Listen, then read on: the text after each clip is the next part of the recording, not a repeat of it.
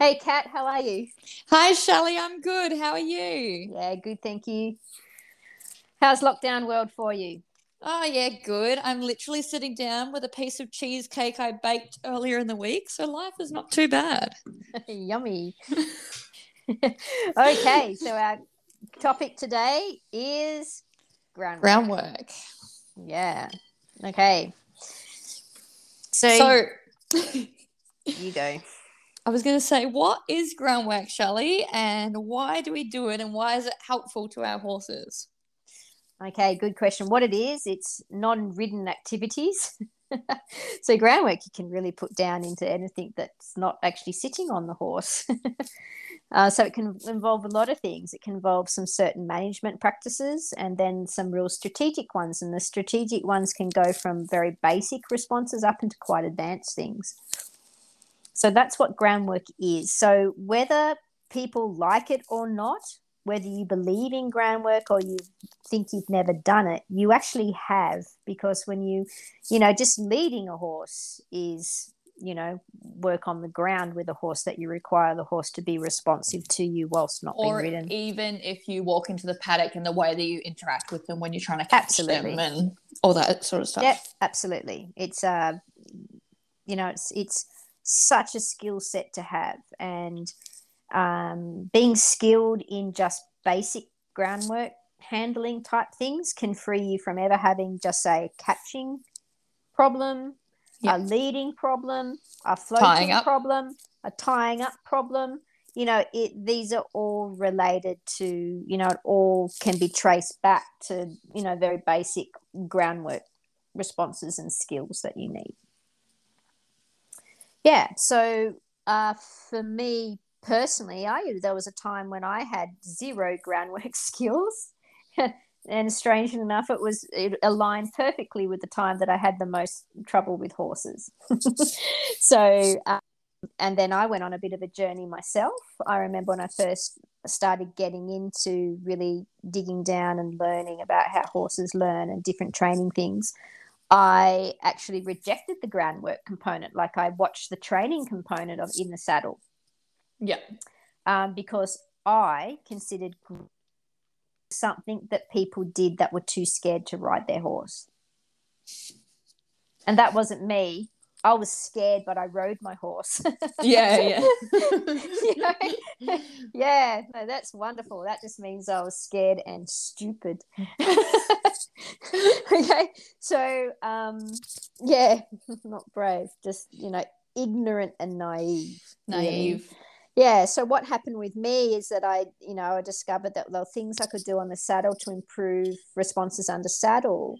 And then, like I kind of dabbled in a little bit of groundwork, and lo and behold, I actually found that improved my under saddle work. And of course, because I was hell bent and obsessed competitor in dressage, of course, that made me interested. And so, and then I started delving deeper and deeper and doing more groundwork and finding out that it improved my under saddle responses. So, So why and do you think that is? why it does, Yeah. because it's quite logical actually, because you see every single thing that you do under saddle you can trace back to a response on the ground that you can train the horse. So how well a horse responds to you is a bit of a function of a number of things, right? Yeah.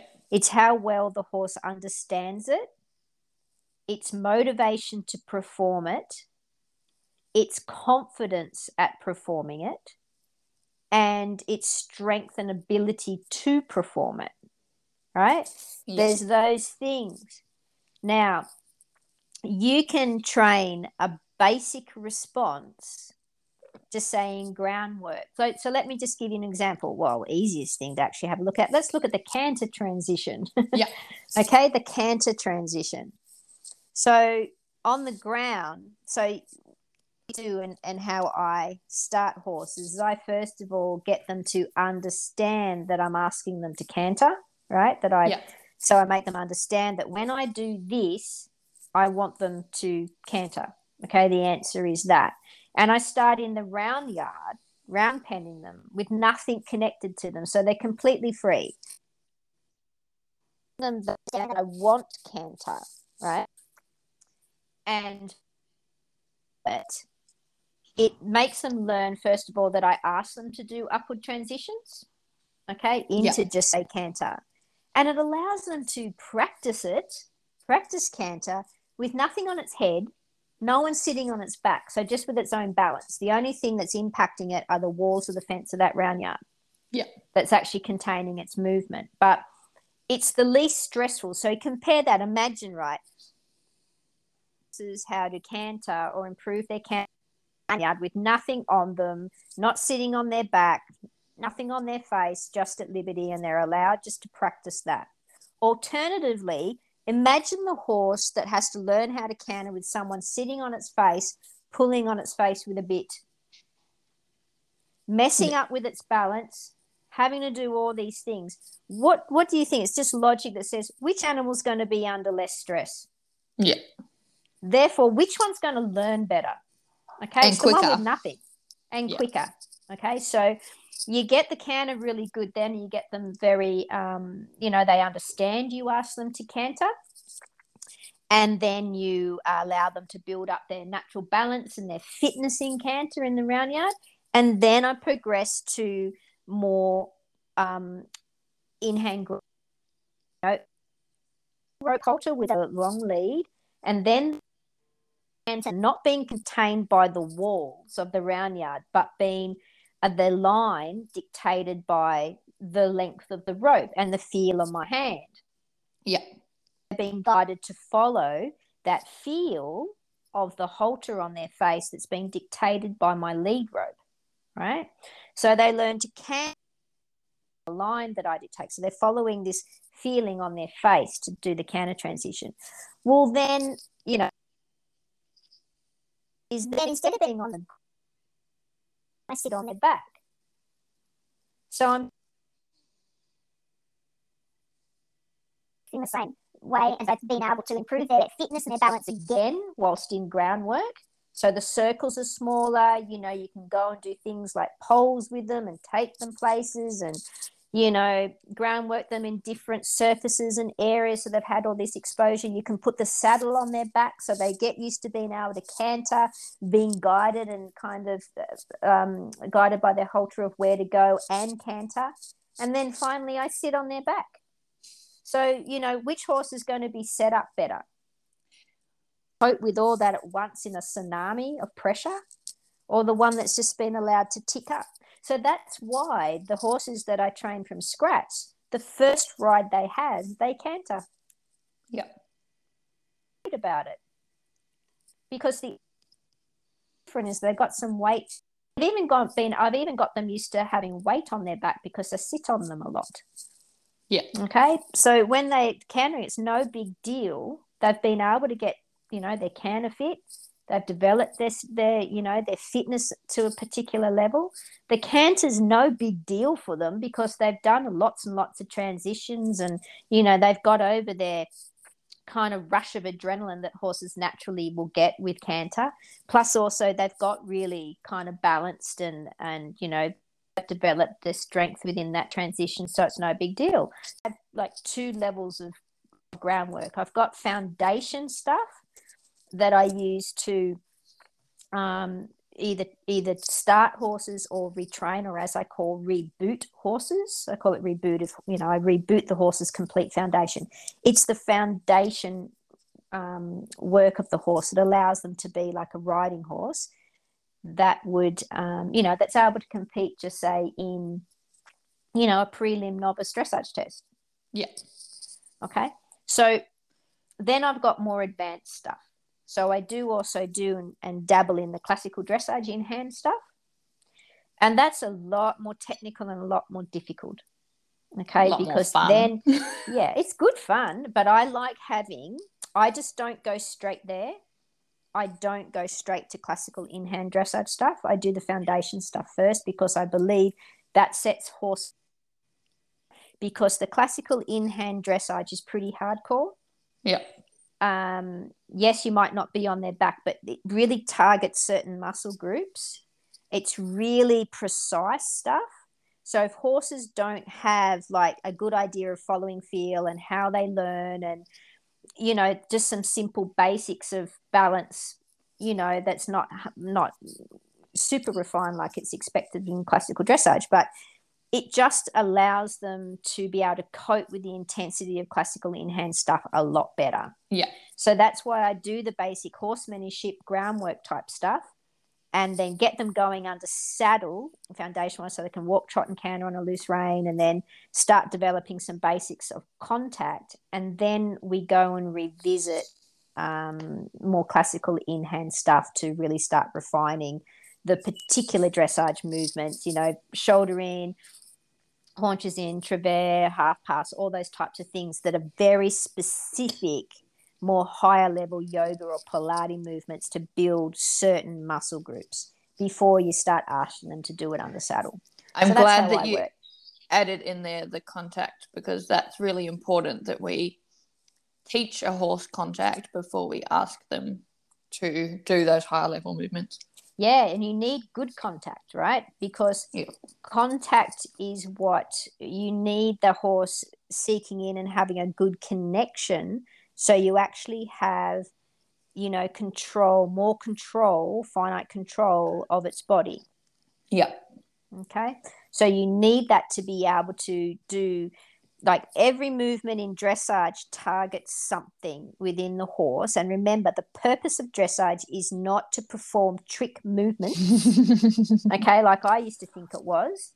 Every single dressage movement is like a yoga or Pilates move that targets a muscle group to strengthen, to work and strengthen, engage, strengthen, mobilize, etc., to build the strength in that muscle, because the overall purpose of dressage is to keep your horse sound for a long period of time and protect it from the damage of being ridden. Yeah. That's what it's for. It's a protective set. It's no different than the reason we do yoga and Pilates. It's no different. It's yoga and Pilates for horses. And it was developed, in time when all this we had were horses for transport, and they were precious. You couldn't have them break down. They were expensive and precious and necessary resources to keep civilizations going, is that people cared about that type of thing. And so they worked out how to keep horses sound and going for long periods of time so they could get you to and from what you had to do. But instead, unfortunately, through time, that knowledge has been lost, and it's morphed into like dressage as a sport performing a whole lot of fancy movements. Yeah. Yeah, but you can train. Everything starts on the ground, and you can make life a lot easier for the horse by doing groundwork. And then that's just for the horse. Then there's like the 6,000 benefits that there are for the person to learn it. Yeah. Yeah. Well, for me, it's teaching a horse how to think as well.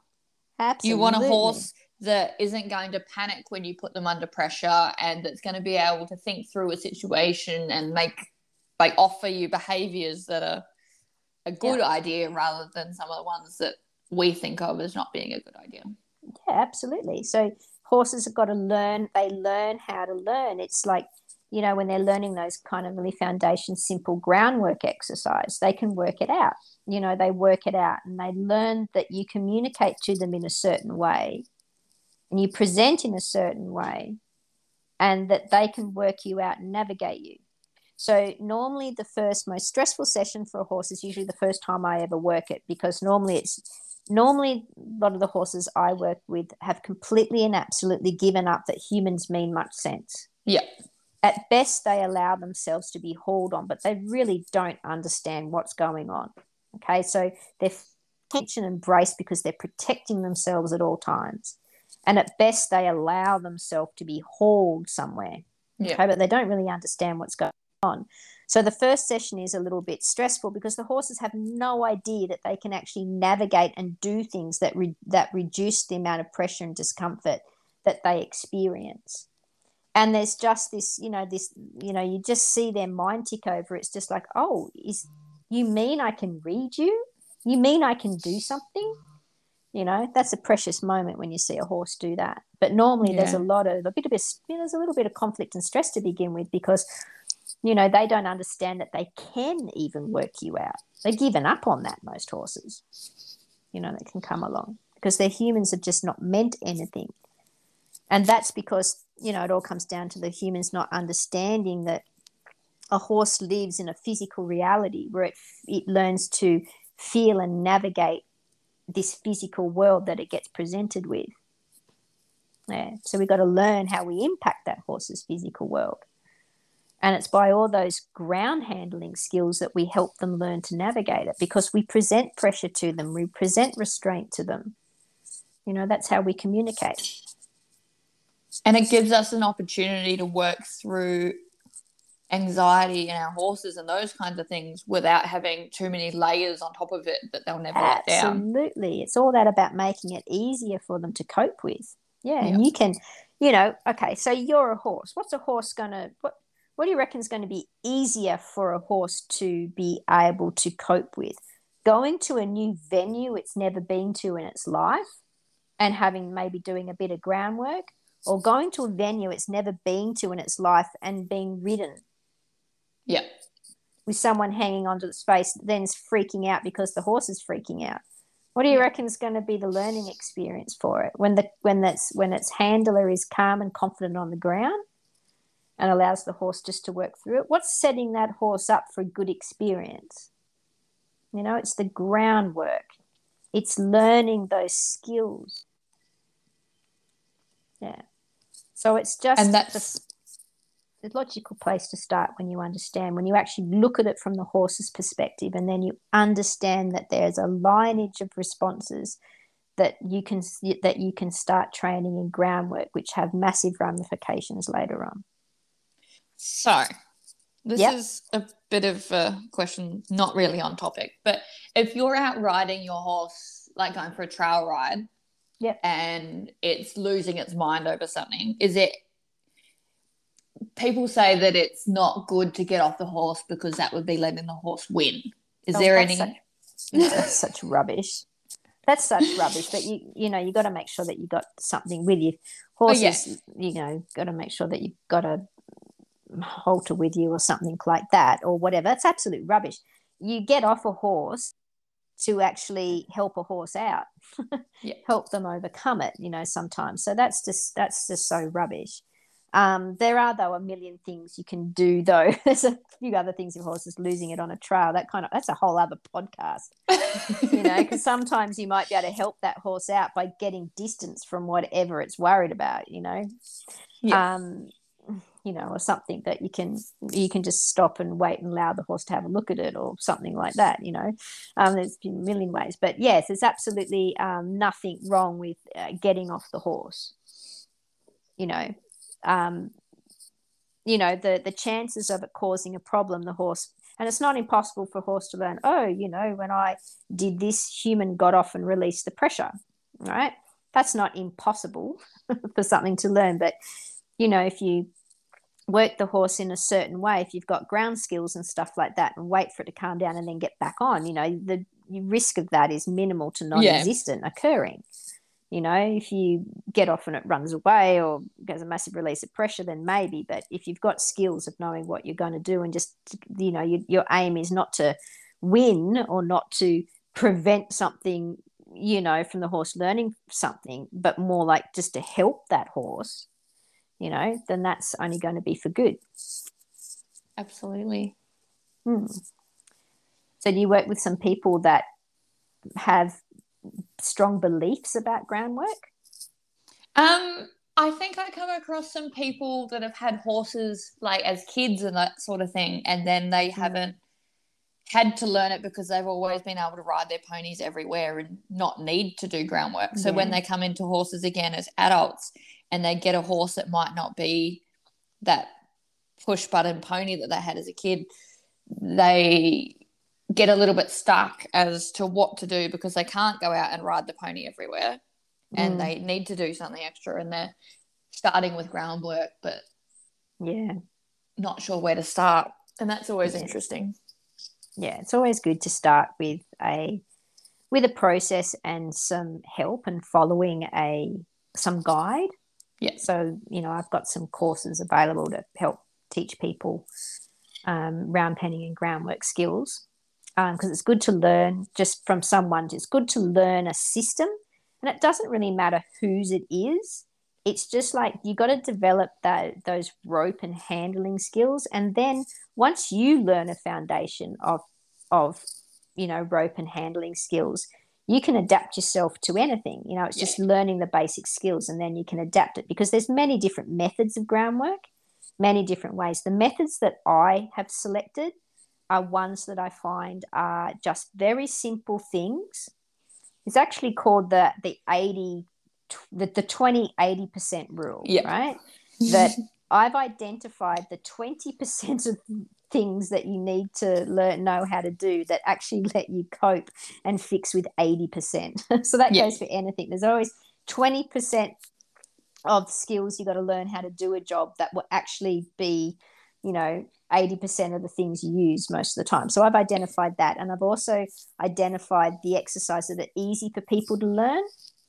And I go by the rule that simplicity is sophistication. So I have a very small number of groundwork exercises I get people to do, but I teach them how to do them beautifully and have a really, really good response. Because I found out, I knew like 50 fabulous groundwork exercises. Okay, but then I learned that if I just did 6 really, really well, that was better than 50 that were just average. So why is that? Is that the way that the horse is responding or thinking in those exercises is more important than the actual exercise? Yeah, we'll just say there was a whole lot of things I worked out that were just like nice to do, but not really necessary. So as I said, every kind of response, I traced it back to something. Yeah. And I found out there are a whole lot of things that I actually didn't have to teach, that didn't really matter. I didn't really need that, but there were some crucial things, some crucial key exercises.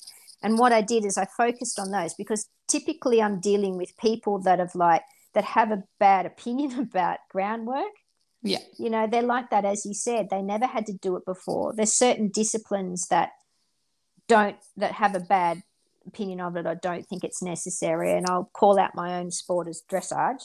Yeah. There's classical dressage do in hand, but then there's like just regular dressage people who have, they just because I was one of them. And as I said before earlier, I had a very bad opinion of it. I thought it was just done by rope twirling people that did that, who don't ride their horses, because they're too scared of it, and they just go around and do these crazy circles. And and I just turned my nose up at it, and I was a dressage rider that rode, and we rode through things, So I'm typically dealing, and normally lots of people I meet at clinics, they want to ride, and I just want to, I have to meet people where they are. Yeah. And getting them to dabble in some groundwork is always something that I build a bit of a relationship with them first. So, I've always got solutions in the saddle, but it's always better. Say, you normally start, if they want to start in the saddle, we start in the saddle. Yeah, because I've got to get them to help them. I've got to get some trust from them, right? I've got to show them that I can help them. And if I say, no, get off your horse, we're going to do groundwork, and they think they got a bad opinion or perception about groundwork, they're not going to have anything to do with me. I'm not going to be able to help them, and I'm not going to be able to help that horse. So I've got to meet people where they are. But if they work with me long enough, I start like going, well, we could do this on the ground. Have you seen this? And then they start trusting me a bit more, and they'll take steps into it. But I found that if I just focus on these key exercises and got them doing those, and got them doing really well, and got them back into the saddle, and they could see the benefit, is that it just opened up their life, and it's like my really good clients that have had a long period of time, I can think about them all, and, I had to, got it, long time kind of convincing them to get off their horses, and now they do spectacular groundwork, and they've got into all fancy types of groundwork. Yeah. But I taught them these key things that were key to put a foundation on a horse, and then they've just gone off and flourished into, doing very fancy type, whether it be classical dressage or other fancy liberty type things and stuff that's really impressive. But I have to get that relationship with the person first to get them to try it. And I've got to show them first that I can solve problems. It's just I can solve your problem in the saddle, but hell, I can make that problem disappear and your performance go through. You fix it on the ground first, you know. Not only that, but it's safer. It's safer, and that's something that also people also work out. But it also is a double edge. I'll also mention this as well, that some people I've also got to wean them off groundwork, because some people do it when they don't need to do it. And I have to make them be. Yes. Yep. I was going to say, I was in that situation this morning when I'm like, your horse is actually good. Let's get on it now. Yeah, people can use it as they developed a kind of OCD kind of habit, like a control kind of freaky kind of, I've got to do it as part of my routine to feel safe. And I have to, and I have this rule, horse only has so many circles in its life before it will break down. Yeah. You have to use those circles wisely. So you got to really dig deep and tell me why you are still, you want to go out there and you're still doing circles in trot and canter. Like, why? The horse is trotting around beautifully. It's cantering around beautifully. You give me your reasoning why you were doing that to that horse, and make people like, where are you? Because I get people to identify, as there's green flags, orange flags, and red flags. Yeah. So, of course, red flags is like, no, definitely don't do that. Orange flags is like, there's something not 100% right here going on, or it's a little bit worried about that. And you wait until you got green flags, when you can say, would you ride that horse? And you say, yes. So, I make people tell me where you tell me where your orange and red flags are in this case, because your horse looks pretty goddamn relaxed. Okay. The situation I had yesterday was literally that. And I said, would you get on that horse? Because I would get on that horse. And I got told that they wouldn't get on that horse. And I was like, well, that's intriguing. I think we need to work on that. Yeah. And you got to go, why? You got to dig down deep into it so they can, because it's not fair to subject the horse to, I said, every circle you're taking one off its life, so you have to use your circles wisely and understand that what you're putting the horse through for your own anxieties. And if you are struggling with anxiety, there's so many things that you can do as well besides ground. Because look, learning groundwork is part of my way of building people's confidence to get back up into their horse, because it's allowing their to see, look, I'm in control, right? And seeing their horse from another point of view, but also getting to be able to like see the good things their horses do, because that's another part of groundwork, is looking for the good things and stuff. So it can change their kind of perception of their horse, and it can help build confidence. But you've got to go to a point where they've got to wean it off, because they can flip into having it as a security blanket. Yeah. And I definitely do that as well. I had pre-COVID, well, not pre-pre, but between lockdowns, I had a lesson, and I tacked my pony up, and he was feeling a bit spicy.